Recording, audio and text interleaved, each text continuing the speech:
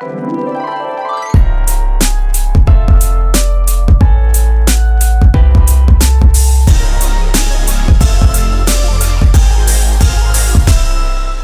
to You're Making It Worse. We're here, we're queer, who cares? I'm Elliot Glazer. And I'm Brent Sullivan. And I'm H. Alan Scott. Textual healing. All right, we're just waiting on Elliot. He's not here yet. Oh, I just got a text from him. Running late, paid a man to administer electric shocks to my genitals. And there he is. He's on. Okay, perfect. Hey, man. You ready to start talking? Ready to record? All right. So this is a fun little tidbit. I thought it'd be fun to talk about the exit polls from 2020. Now, of course, before we get into how gay people voted in this previous election, 5-6 weeks ago, as always is the case with exit polls, there's sort of a big caveat that they can be a little, they are what social scientists use to kind of gauge the sentiment of the voting population, but they're still kind of imperfect, so to speak. And this year they're a little bit more imperfect than usual because the normal way that these social scientists interview thousands of people while they're leaving the polling stations, and they weren't able to do that is successfully this year. And they did a lot of contacting people who they didn't know had assumed they had voted, but didn't know for sure that they had. So anyway, all that is to say, exit polls have a bit of a caveat this year. But with that said, I will tell you that the results, we found out how LGBT people voted this year, and it might surprise you. Exit polls show that 64% of self-identified LGBT people voted for Joe Biden, 27% voted for Donald Trump. And how does that compare with 2016? Exit polls from that year showed that 78% voted for Hillary Clinton, 14% voted for Donald Trump. So if we are to believe these numbers, that means Donald Trump doubled his margins with gay voters this year. And I also went back, I found on the New York Times exit polls from going all the way back to 1992 when they started actually including us in exit polling. And 2020 was just barely our worst year ever, or our most Republican year ever. How is that possible? It's I've wondered the same thing. I mean, obviously, to be fair, it's still a strongly Democratic voting demographic, but Alan has made this point before.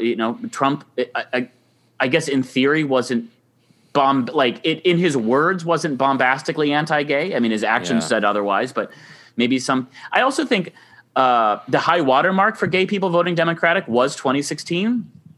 And so it's possible that gay people had some sort of which makes me so proud. Yeah, that it was the year of the woman, and that gay people came out for the year of the woman. That makes me proud. Yes, I have a similar sentiment where I think maybe there was some kind of maternal sentiment that we had towards Hillary, and we all kind of supported her in larger margins than ever.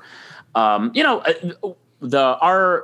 Republican shift this year is still sort of within a standard deviation of how we normally vote. So I hope not. It's not a precursor to us shifting more to the center, but it's also possible. The other thing I'll say is that, with sort of gay marriage, largely off the table, we just won a Supreme Court case with a conservative court in 2020, Bostock, the Bostock Supreme Court decision that gave us equal protection in workplaces.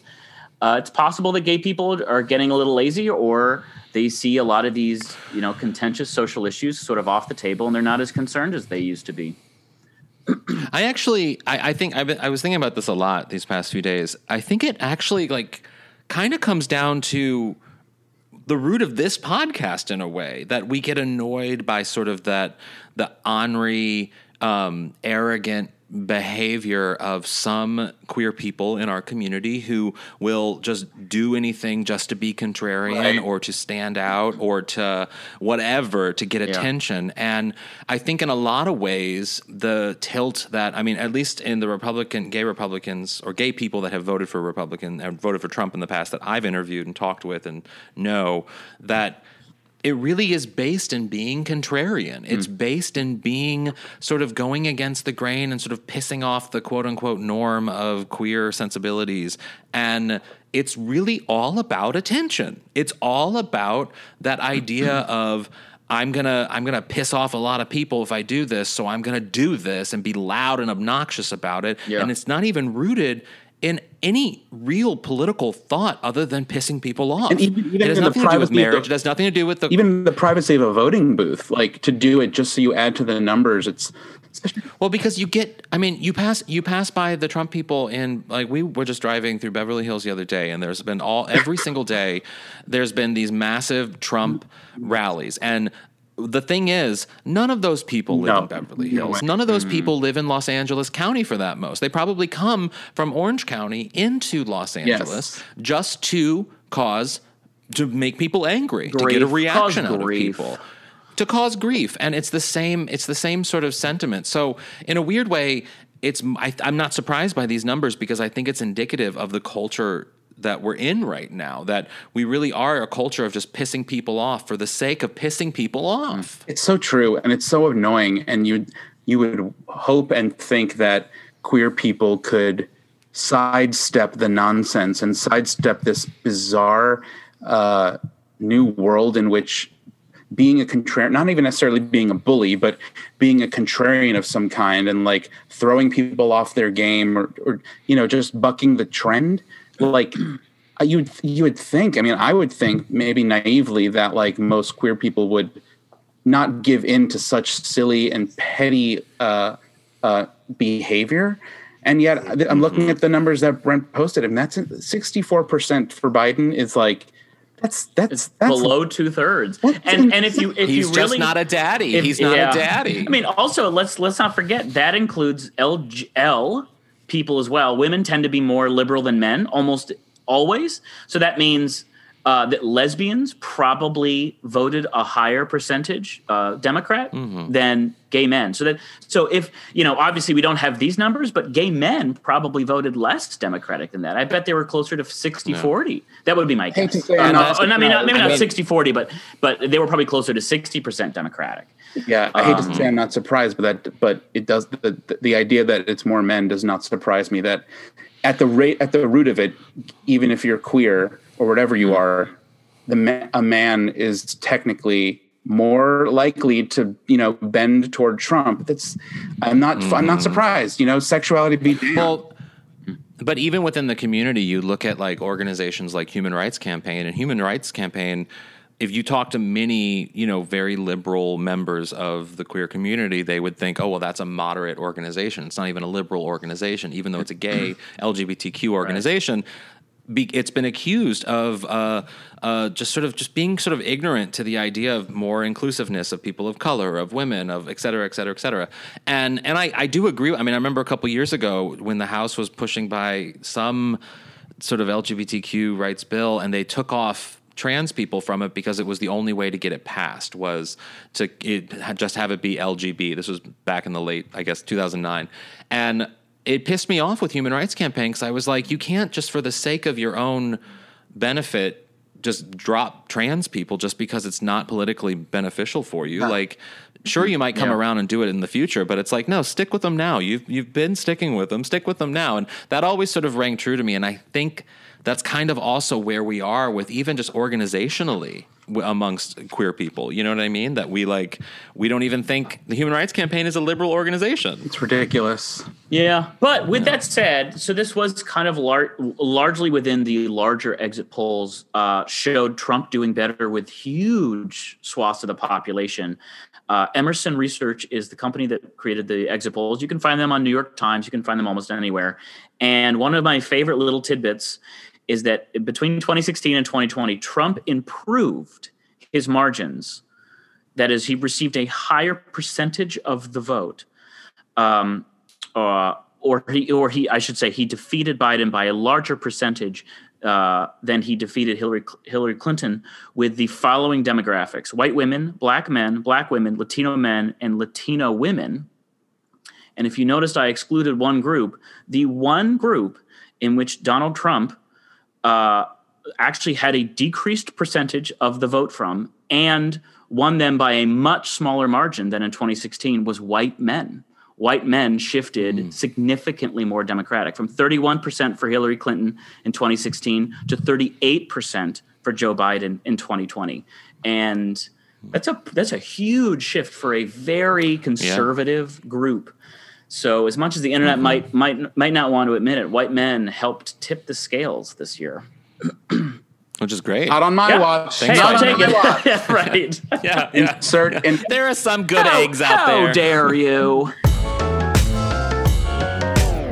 Not even joking. So our guest today, it's been a long time coming, and when we set this up, I have to say, these two beautiful women have been my dream guests since we started. I mean, it's been so long. Jinx Monsoon and Ben Della Creme, hi. Hello. Hey. Thanks for having us. Jinx and Dela. Yeah, thank you so much for doing the podcast. The dream is mutual. I have to say, we've been trying to get this for a while, and you guys are like, I was telling Michael about it, that you guys are like the epitome of what I want to be doing in drag. So I'm so honored that you guys are here doing this. Like, I'm just thrilled. I'm just so We'll see thrilled. how you feel about that in an hour. Don't meet your heroes, kid!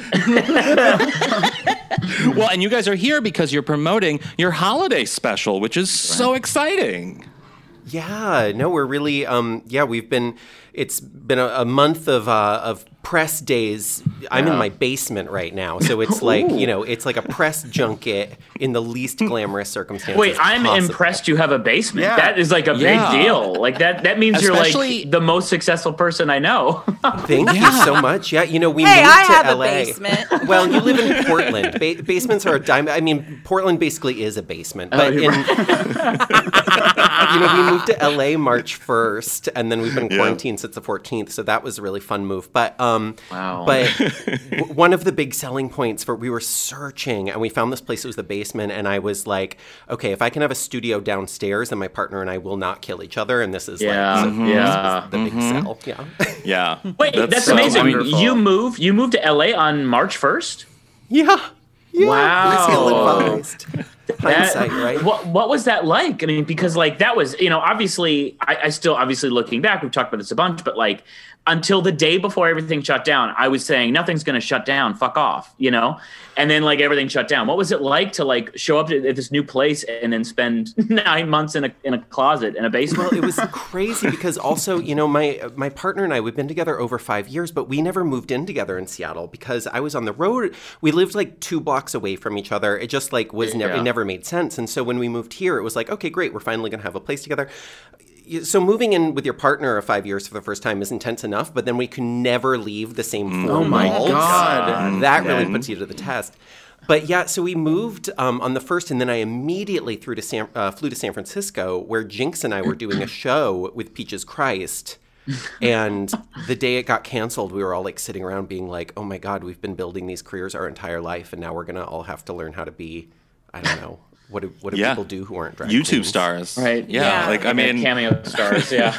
It is interesting insane. to watch that, and obviously you guys can speak to this, but like drag queens, especially iconic ones like you and other ones from Drag Race, have been finding ways to make a living in the in this bizarre economy. And as comedians, we've done a similar thing and essentially figured out how to do it. But for the most part, like, drag more than like stand-up comedy is allowed, the art form is allowed to be broader. And so I wonder what has it been like to essentially maintain your careers online in this age of COVID and in this insane time?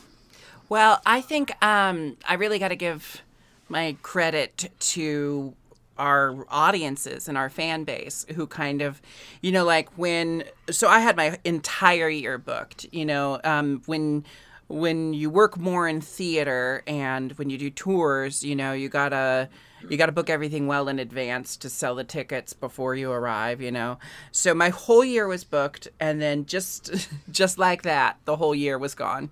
And it was Yeah. jarring and unsettling, but I have a really great team of people who I work with, and we kind of just said, okay, let's waste no time. Let's just snap into a new way of doing things. So, like now the year's almost over, and I've just started a Patreon, and like I'm posting more to YouTube and doing more digital content. And obviously, Dale and I worked on this film, which took up a big chunk of the year. But I really I give the credit to my audience and my fan base that I've been able to stay viable and productive in a medium that's always been there for me, but I've just always chosen live entertainment, and I kind of let digital stuff be on the back burner for a long time. So Right, it has forced you to you had to reckon with actually like engaging with it in a way that you probably never would have before. yeah, because for me, the whole reason I started doing drag is it gave me another way to get on stage. I've been training since I was like 10 to be an actor, singer, dancer, asshole. And then when I discovered drag, like not only did it speak to me as a trans femme person, but it also was like, here's another way for me to get on stage. So for me, drag was always about live entertainment and always about being on stage in front of an audience. And I gotta say, it is a very different arena when you are delivering your jokes to a computer screen by yourself. We know. And there's no laughter, and you sit there and your mind immediately goes, was that joke any good? Was it inappropriate? Yeah. And then you have to wait for the comments to go up. Oh boy! And you're like focused on like one dumbass's face. Like I always do that where I'm like looking at one dumbass and I'm like, oh great, this guy hates me, and of course I now have to watch him the whole time. And you there can are those ask shows Gayla. where they encourage the people to do the applaud thing on Zoom. The applaud gonna say- emoji. You can ask Dayla, but in live shows, I also focus on the one person. Well, what having a performer good time. does See it, who hates me? Who hates me here? I feel like Normally, you I just get to search yell that at crowd. them. Normally, I get to say, "Hey, you! Why aren't you having fun?" Wait, Della, Which what I'll were you tell gonna you say? really wins them over right away. They love it. People love being singled out. Yeah. Well, you guys really have turned. I mean, when we watched the holiday special, we saw it last year live saw here it in Los live, Angeles. yes. Yeah, which was amazing, and thank you so much Amazing. for that. Wonderful. But Yes. seeing what you guys did, especially Della, you directed it, right? I did, yeah. Oh wow. Which is just like, it was so impressive. The production value, the quality, the story. I mean, everything about it, and the fact that it wasn't done here in LA. It really shows like what you can do with talent and gumption and just a lot of hard work. And you guys really did. I was so impressed by it. Well, I'm so glad that we did decide to film it in Seattle, because when Jinx and I, there were many like steps along this weird road to deciding that we were going to do this ambitious, ill-advised project, but I'm really glad we did it. I'm so glad we decided to do it in Seattle, because that's the community that supported Jinx and I for a very long time, even though neither of us currently have an address there. But, you see, it's a film that's about, it's a comedy, it's silly, but it's at the heart of it really about the idea of chosen family. And the people who are in the film and the people who worked on the film truly are those people for us. They're our community that we've worked with for many, many years. And so not only do I think we were able to accomplish this sort of crazy feat in a short period of time, because of the passion and support of those people, but I also think that relationship really informed what the special feels like. Yeah, it has a very, if I may, it has a very like Pee-wee Herman kind of tone to it that's just so truly just, it's very unique. Like it just feels very uniquely like I don't know why I'm using this word, but it does feels feel very sophisticated. drag, but like new. Yeah. You know what I mean? It's very rooted in drag, but it's so new and modern too. Let me clarify what Elliot means when he says Pee-wee. He means I would masturbate in a theater to that movie. I would be open to that. So Thank you, truly an honor. truly the highest compliment. Elliot would be the guy Jinx is yelling at.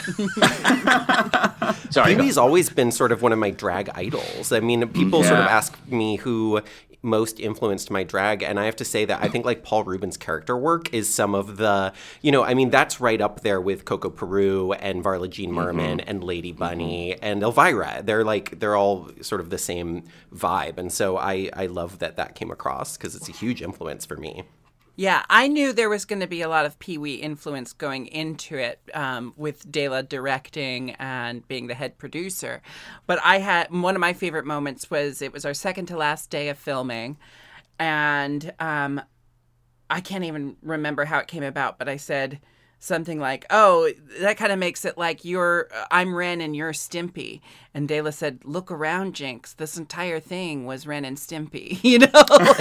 So there's a lot of Pee-wee, but I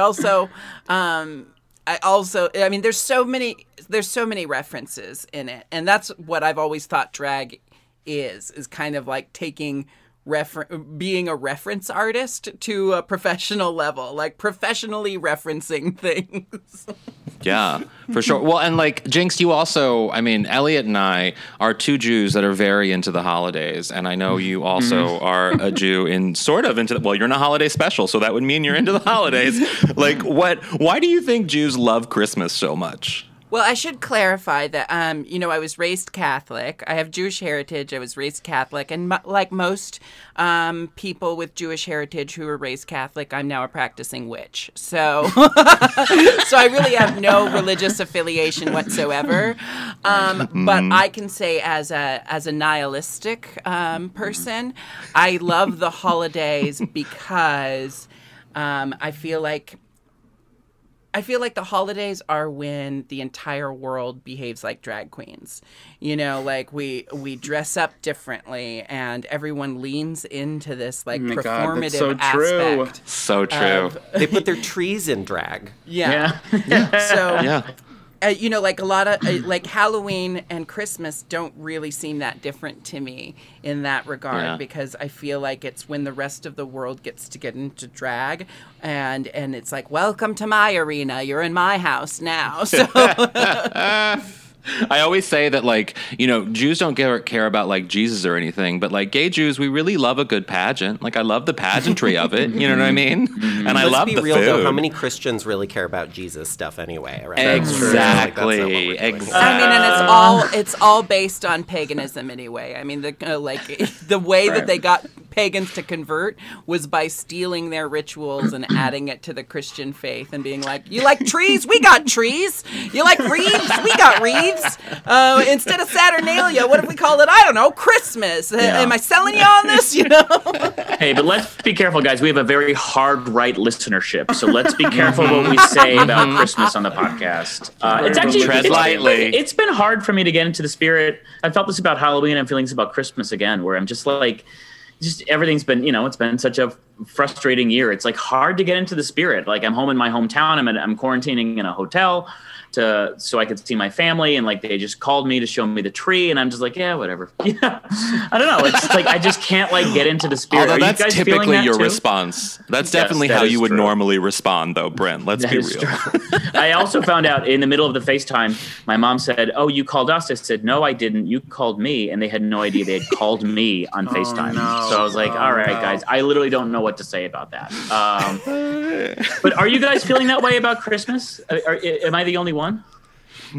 I mean, for me, I've spent the last 14 years on stage for Christmas. Yeah. That's been my celebration. And that's been, and partially that came out of like any excuse not to go home for Christmas anymore. And so that was like a big reason to do that. But that's really thrown me this year is the idea that, we won't be with an audience because that has...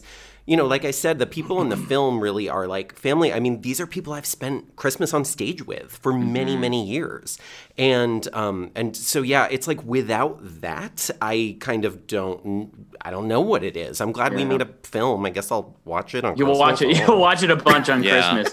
Well, wait, do you mind me asking, why do you avoid going home for Christmas? I mean, it's not so much avoidance at this point. It's like who are those people? But it's more like, when it started, it was really just, I grew up in Connecticut. There's a lot of actually sort of autobiographical details in this film, but I grew up in Connecticut in a very like Hallmarky winter wonderland kind of setting. And the big family all gets together, all does the big dinner, too many presents, literally carols around the tree. Like, who does that? We did that. And but it was so empty. It was like nobody talking about anything for real because nobody actually gets along.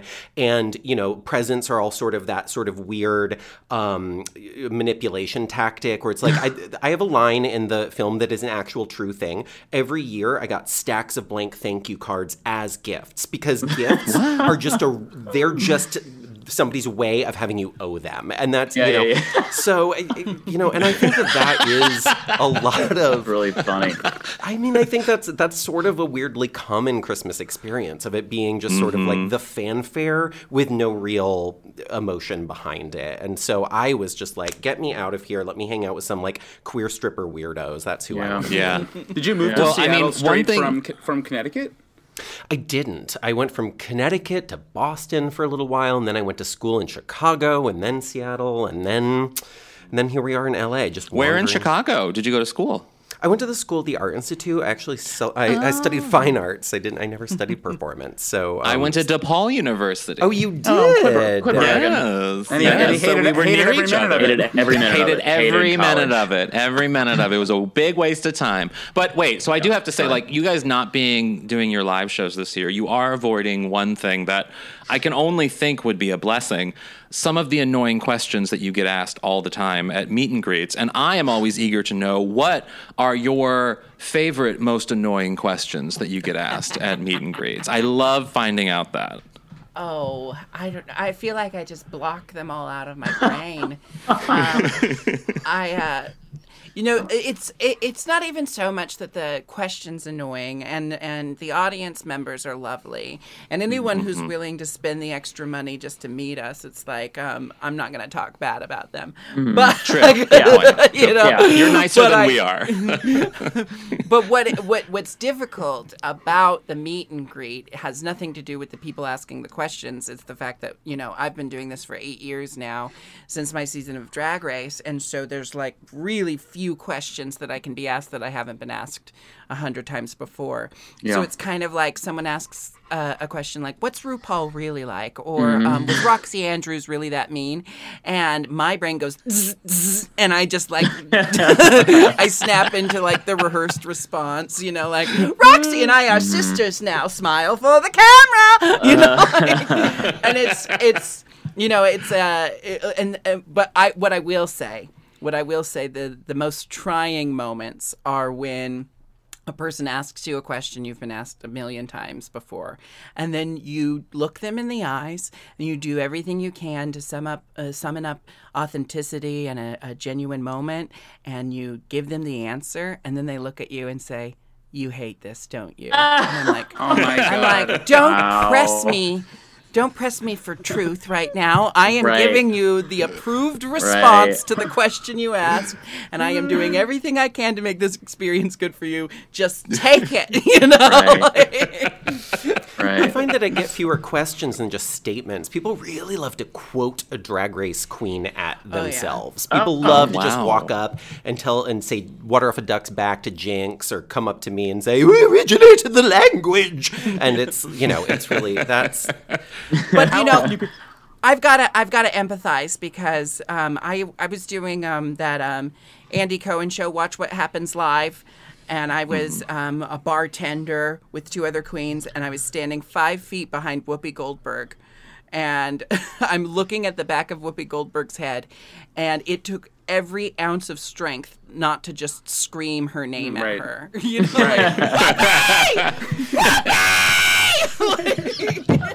So I can empathize, I imagine that people must like. I'm sorry, Elliot. Go ahead. I was going to ask, like, do people ask you all the time about the self-elimination on All Stars? Oh my gosh, yes, of course they do. But I clearly just blocked that out. It's actually like a repressed memory that people ask me about that all the time. Yeah, and it's like, I don't even understand the question anymore. It's become so abstract. Like, I'm like, I don't know. I've said everything there is to be said. It's like, did the producers put you up to it? Did this happen? Like, why did you...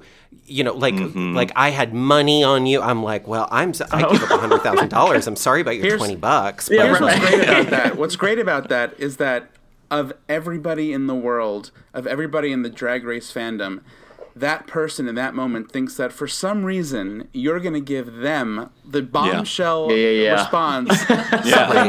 Something they've like the smoking gun comes out. Right. Everything you can find on Google is a lie, but you're going to get this nugget of truth. I remember at I don't know if it was at your show or if it was at DragCon or where, but I saw people walking around with the lipsticks, I guess for you to sign or something, and I was just like, oh my God, how dare they just ruin a lipstick like that? Oh no, people love to show up with a lipstick and a whiteout, and and they've written their name, and they've written my name, and they've written RuPaul's name, and they've written their friend's name, and can you make a video for your friend with my friend's name on the lipstick, and blah, blah, blah. Oh yeah. Wait, so as you've gone, sorry, go ahead, Jinx. Oh, it's not all of that's difficult. I like I said, we can get through it because these are the people who support us. But one thing I think no one understands is drag is painful. It is physically taxing. Mm-hmm. So this is such an obscure reference, but when Mystique is in human form, I'm sorry, I'm an X-Men nerd, but when Mystique is in human form, she's using 50% of her power just to maintain the form. So when someone's wanting me to give them extra stuff when I'm just using all of my strength to keep myself upright in a girdle and stilettos, I'm like, please don't rock the foundation here right now. Yeah, and this is coming off stage after 2 hours, and we've been pounding our foot bones into these stripper heels for 2 hours, and now suddenly we have to engage with whatever. There's something about the spine. If you have to stand up straight for a long period of time, I'm just exhausted. I had last Thursday I had 4 meetings in a day, and so I had to spend cumulative 3 hours on Zoom, and literally I went to bed at 9 that night because I was just exhausted. It was the longest day of the pandemic for me, and there's going to work is hard, standing upright and wearing heels and shit. I mean, but seeing these two, that's one thing I noticed from the live show last year. You guys really do. You're not joking. You really do wear stripper heels. I mean, that is brave. I can barely wear little chunky heels. You guys are full on out strippers. The shorter ones. I don't even know how to walk in them. It's that. There's something about that 6-inch heel with the 2-inch platform. The whole thing is fused into one shape, and then your pantyhose foot just fuses into a Barbie foot or a Miss Piggy hoof kind of idea, and it's there's something feels stable, like a bound. My foot, foot's the Miss Piggy. Yeah. My foot's Miss Piggy. I'll never understand. I'll never, ever, ever be able to wrap my head around watching queens and women dance in heels. I will literally never be able to physically understand how that happens, because your whole body is on a stiletto. I can't wrap my head around it, and I'm constantly just in awe of it when I see it on Drag Race and on the Pussycat Dolls or whatever. There's a lot of reasons not to understand Jinx and I when we dance. That's the least of them. I've always said there's just so many things about drag where it's it's difficult, but what's the alternative? Not be this goddess that I've had in my head since I was 5 years old. Right. I feel right. when I'm in Jinx form, I'm gonna just keep using the Mystique reference, but when I'm in Jinx form, it's it's the culmination of every fantasy I've had since I was a child, and what that is it's Bette Midler's brassiness and Peg Bundy's hair and Peg Bundy's wardrobe and Peg Bundy's voice. No, there's a lot of Peg Bundy in there, but it's it for me, being in character happens naturally because I have all of those elements in place. So it's kind of like, how do you dance in heels? Because I have no other choice. You know, like, how do you wipe your ass with press-on nails? You know what? Who scoops their ass with their nails when they're wiping? That's my favorite question. How do you wipe your ass with nails on? Or how do you jack off with nails on? And I'm like, it's because I'm not using my nails to wipe my ass otherwise. You know, like, right. But the reality is that much like crotch. now, Jinx is the one who actually brings up these topics.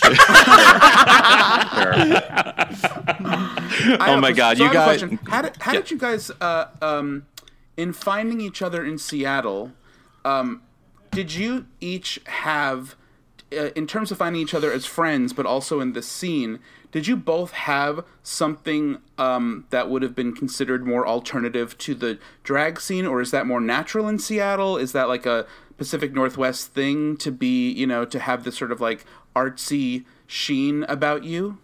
I think Seattle's a pretty unique breeding ground for artists. You know, neither Jinx nor I was really performing in or connected to anything that you might call like a drag scene. Right. I really was performing primarily in like cabarets with like musicians and dancers and a lot of burlesque shows. And Jinx was really, you know, predominantly in the theater world when we found each other. Yeah, so I started drag in Portland, Oregon, at 15, and I did the Portland drag circuit where I was, you know, I did the whole crawling on my hands and knees through the drag bars and the gay clubs, and you know, Did you like working it, or for did tips? it?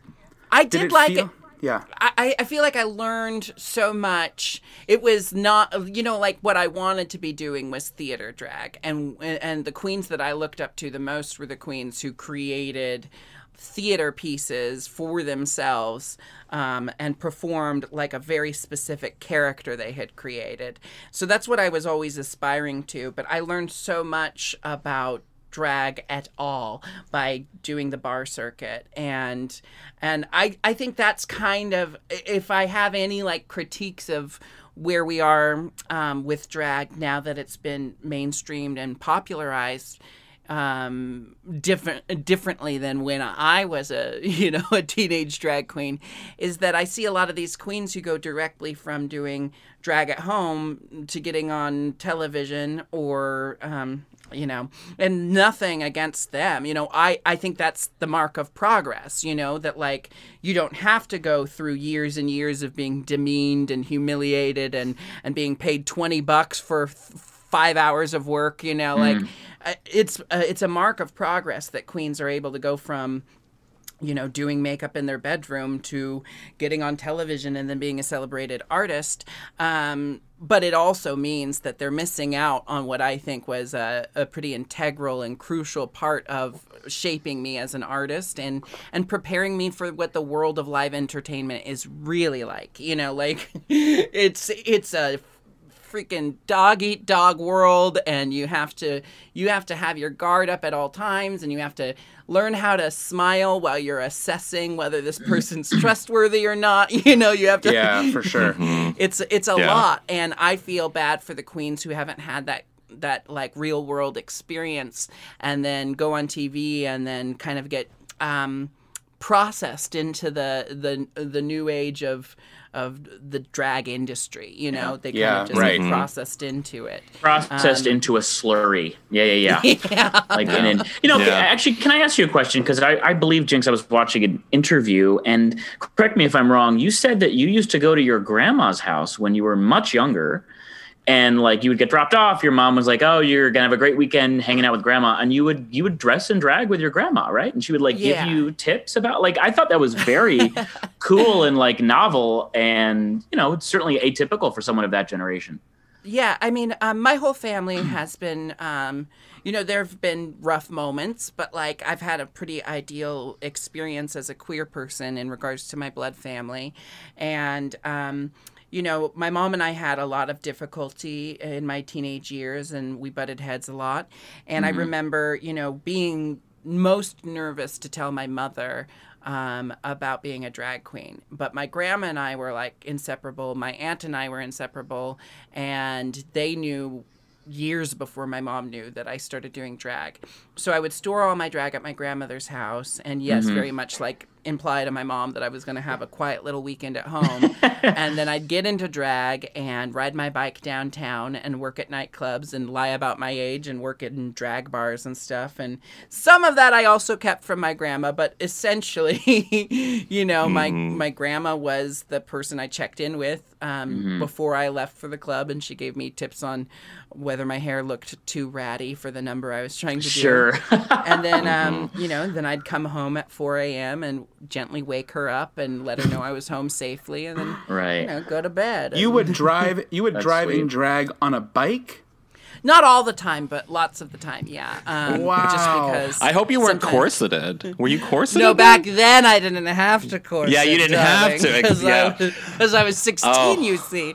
I get so much shit. Because when I've had to drive in a corset, like in drag with a thing, because Michael doesn't drive, and I won't do it anymore. It's you literally just get paid enough so you can get the Uber. Like, Oh my that's God. all. The worst thing is that's like I was so excited and flattered when I started getting invited to like TV premieres or film premieres or whatever, and they want you to walk the red carpet and look gorgeous and you're all corseted and you're in the heels and whatever, and then you have to sit in a seat for however many hours with no one looking at you, and it's like if a drag queen falls in a woods, you know, and it's like it's very like it's so painful to sit there in corsetry for that long. Oh my God. I do have one last question for you guys that I think I've always kind of.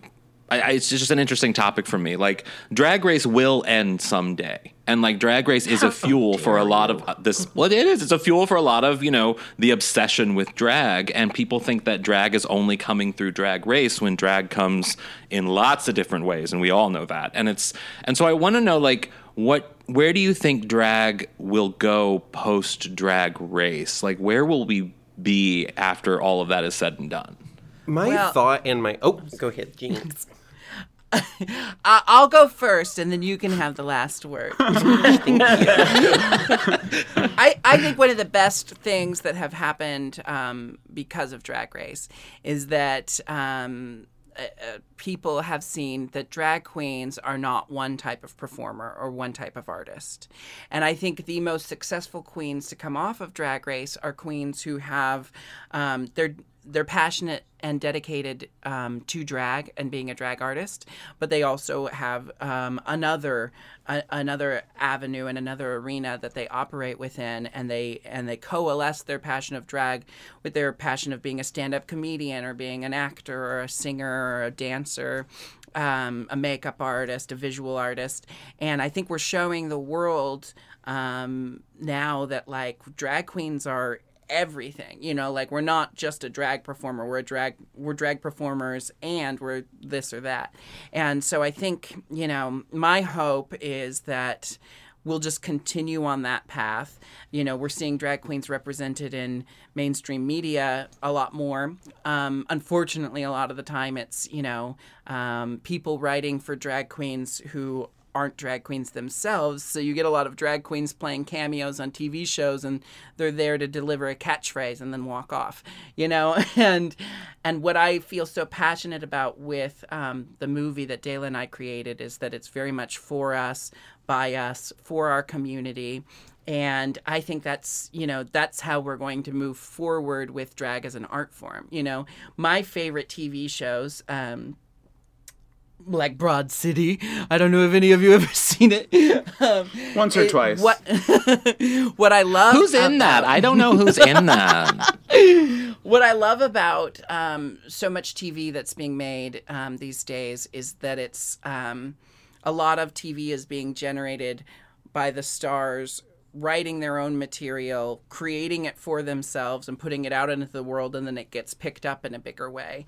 And that's kind of my fantasy for Dayla and I. I'm like, it's time for us to start writing all our own stuff and producing all our own stuff until people see, like, this is what they want to be watching. You know?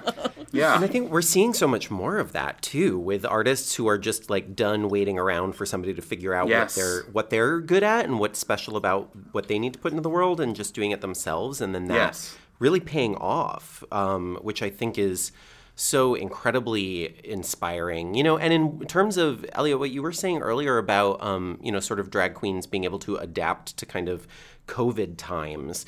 I mean, I really think that drag queens are kind of uniquely equipped for that sort of thing. I mean, doing drag and like the art of drag comes out of adversity and oppression, and you know, these artists figure out how to make the best of adverse circumstances, and that's been true for a very long time. Guys. And I think, if anything, you know, it's so amazing that we have this boom of Drag Race. But people ask a lot about sort of where we see drag heading, sort of in a post-Drag Race world, and I really think I think that. Yes, we have this big surgence of people having their eyes on it, but I don't think at its heart drag has changed a whole lot, and I don't think it's going to. Like, if we look at what came before and we look at the artists who are already having these booming careers outside of Drag Race, Viola Jean Merman, Coco Peru, Dina Martina, Jackie Beat, don't say that to her face, you'll never hear the end of it. But it's like, there's so many queens who just had this drive and this talent, and I think that that's going to continue, and it's a diverse array of individuals, and I think that, you know, we'll see the roller coaster go up and down in terms of we saw it in the 90s where everyone got really excited about Rue and Supermodel, and then it went away, and now we're back with Drag Race, and I think it's just going to continue cycling through. But at the heart of it, the artists are always going to be there creating great work for the audiences that are there with them. Yeah, and it proves now too that also you don't, you know, just because there's no nightlife happening, that doesn't mean that drag and good drag isn't still flourishing in this time of, like you said, in this bizarre time of adversity. I guess it does flourish because everyone is self-generating content in the way that is appropriate for them. So anyway, but sorry, I didn't mean to. I just want to say thank you guys so much for being here. Yeah, thank you so much. Thank you for having us. This is a stupid question, but it's for everybody else. Where can people follow you? All my social media is Jinx Monsoon. That's JINKX. You got to use the K because I paid extra for it. And K is very expensive. JINKX Monsoon, like the natural disaster. Except for Instagram, someone beat me to getting my own name as my handle on Instagram. So I'm the Jinx on Instagram, which was a lot of fun when that docu-series came out. Oh, God.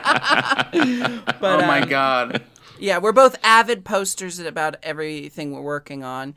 And the film is available at jinxanddela.com. And you can also get the soundtrack. You can purchase it or stream it anywhere you would do that with any other music. You can also, the film also has its own page on Instagram, at the Jinx and Holiday, oh my gosh, what's our names? Jinx and Dela Holiday Special.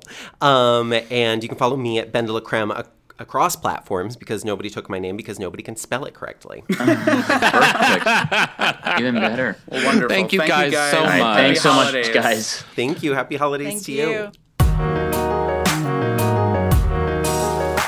And another thing. So I was reading an article on a blog that you guys would never know of or care about. Right. Wait, now you have to tell us the name. What is the name of it? I've talked about it before, Mel Magazine. Okay. All right. Well, see, that's actually, I agree with that blog because I've been paid to write for that website. Whoa, They have you good never quit articles. bragging. But there was an article about gay people moving to like the country, to rural parts of the country during and before, but also specifically because of COVID and people leaving big cities. And talking about the idea of metronormativity, this long held belief that queerdom and urbanity are inextricably linked. Obviously, the idea of like upward mobility and whiteness and queerness all working together. And so just to quote, Dan Savage has said, the reality that it's better for queer people in places like Seattle and Chicago and San Francisco and New York, even he would argue in Detroit or Cleveland or St. Louis, that it is in some bullshit nothing town in the middle of nowhere. He's saying that the reality is that is better than being in the middle of nowhere. There's more to eat. There are more people to have sex with. There are more opportunities to meet different kinds of people, whether you're going to fuck them or not. And I can't say I disagree with that. I think it would be a hard argument to say that. I mean, that's not to say that you can't live a great, fantastic, accepted life in small towns, but I think probably on average, yes, the life that, probably most people generally want to lead would be better in bigger cities.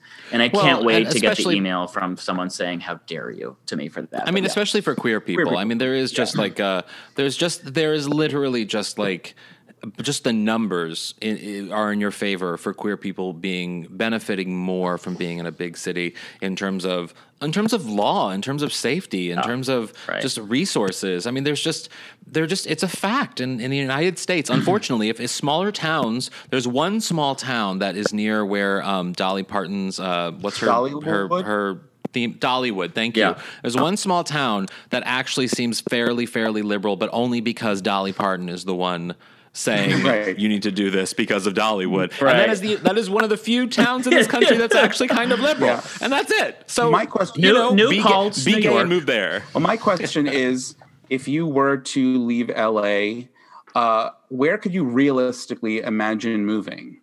Well, let's start with you, Elliot, because I can't wait to talk about your list. No. We should start with us because his is the funniest. Okay, great. I'm a big one on like, I'm a big city guy and I don't want to go somewhere where I'm going to Tinder my way through the entire town in a day. So places like, recently I've been like really kind of intrigued by Atlanta. I went to Atlanta a couple years ago and I really liked it. I was just there for like a weekend, but I don't know. I feel like it's really becoming like the hub of the South. And it's a great gay city. Yeah, for sure. Atlanta, DC, Austin. I love DC, Austin, Boston, DC, Portland. But like big cities. Like even when I come back to Ann Arbor, my wonderful hometown, very progressive, shifted left in 2020, voted more Democratic, but it's still, you're just like, I can't. Like the Hinge game is fucking weak. And like, I like how you move places based on Hinge and Tinder. But it's true. You get so spoiled. You live in a city where if you don't Hinge all day, it takes you months to go through the entire town. And like that's for sure. As a single guy, it's nice to have that kind of resource and that ample number of people nearby. And I come back to Ann Arbor. I go through it within a weekend. Yeah, it represents for you like what the possibility and what the scope is. It's hopeful. Yeah, for sure. Yeah. But I would never do rural. Sorry, go ahead.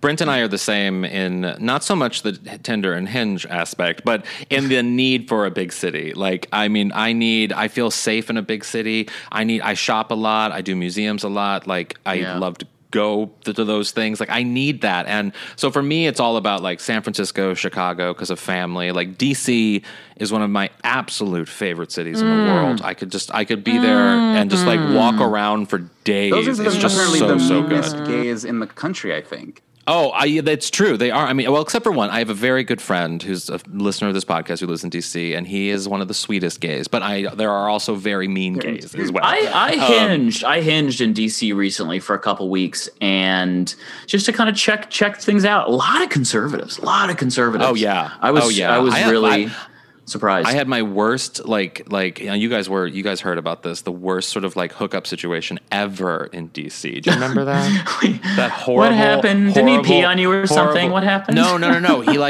We had this whole like communication for like a year and we had met up before and then he like bailed. I literally went there. He bailed and it was like for a year, it was the worst. That happened to me recently. I chatted with a guy for 2 years on Instagram, and he came into town. This was last year. He came into town and like bailed on meeting.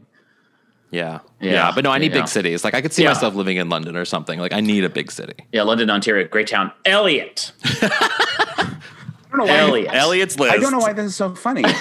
It's really funny. I said Westchester, like upstate New York, just north of the city, like Rye, not even Rye, like Tuckahoe. I love Tuckahoe. I love. You move for the malls. There's a great mall in Tuckahoe. It's just so pretty up there. Oh, that's nice. So that makes sense. Yeah. The next one is my favorite. What's keep the going? Next one? Keep going. Well, this would be tough. The Berkshires in. All right. So I love the Berkshires. I love the nature up there is beautiful. The problem is you would go insane after 2 weeks. Well, the problem is that it's gorgeous up there, and everyone is super liberal, and it's all about like Tanglewood and James Taylor, but the problem is that it's so Caucasian that I can't. It's too gross. Well, and there was that alien thing. To watch Unsolved Mysteries. There's a whole alien abduction thing that happened there. No, let me tell you what the problem is. Elliot is a guy, God love him with my whole heart and soul. When I get access to his phone, my favorite thing to do is always to look at the number of dating apps that he has. And here's a guy, I've teased him for years about this, who has so many dating apps that I've never even heard of. Like, he has ones I've never even heard of. And so here's a guy. I mean, look, I support you. My dad's favorite place in the world is like the Berkshires. I don't use them. But like, if you, supposing you were single, of course, if you were to go to the Berkshires, I think you would probably hinge that area in 6 hours. It would be done. No, there's nobody there. I mean, there's nobody so there. it's like you, to me, like that's where you go to like die. Like that's how I think of it. That's true. And he would like hinge everyone within an hour, but then be mortified about seeing anyone he got rejected by on Hinge, so he wouldn't actually be able to go anywhere in town. Right. He couldn't go to like the lesbian bookshop that he's been like scoping out for like a week. I do love it. It is a very sapphic area, and I love like New England lesbian. It's just like, I love that vibe, but it's just so Caucasian. I just can't handle it. Yeah. So that one is sort of like on the edge. Vancouver, I like Vancouver. Vancouver's a good one. Yeah. Pittsburgh, that's okay. Surprisingly, Pittsburgh's insane to me. I shot a movie in Pittsburgh a couple of years ago and was there for a decent amount of time, and I really liked the vibe. Everyone was kind of like gruff, but I don't know. It still had a very democratic vibe. People were like, it felt a lot like Brooklyn, to be honest. I guess I don't know if I could live there full time, but I had to put it on the list because I do like Pittsburgh. And then the real, the surprise at the end, because I've actually never been, is Ireland. I would go to Dublin. Just in general, Ireland? Yes, because the idea of even like having that much access to like freckles. Freckled. Sure, and you love freckles. You're moving like for freckles? You would live in a world. place for freckles. The idea of going to Dublin and like going out and like being surrounded by just freckles. Wait. We know. So Elliot, just to give a clue to everyone listening, when Brent and I, when we are able to go to bars and Elliot sees someone that he's attracted to at a bar, you could literally be standing in a corner being like, Elliot, I'm dying. Yeah. Please help me. Someone stab me. And Elliot's eyes are still on the person he's obsessed with. You cannot distract him. He used to point. Like occasionally we would go to bars in New York and he would point at a guy. He'd be like, oh my God, look at him. And he would be like, him. And the guy's looking at us. Yes. Right. Well, I mean, so of course, enjoy Dublin. It's a very enjoy endearing Dublin. and adorable thing. And of course, we love you dearly for it as a friend, Elliot. This is why I need to do like a solo trip to Dublin. Well, I was going to say, what a fantastic opening for any of your Irish fans to slide into your DMs with like pictures of their footlongs or whatever and coax you overseas. I would love to go to Dublin. I want to see the greenery, but yeah, I would go. That'd be my like how Stella got her groove back. Dublin. I'll be Whoopi. I'll wear the caftans.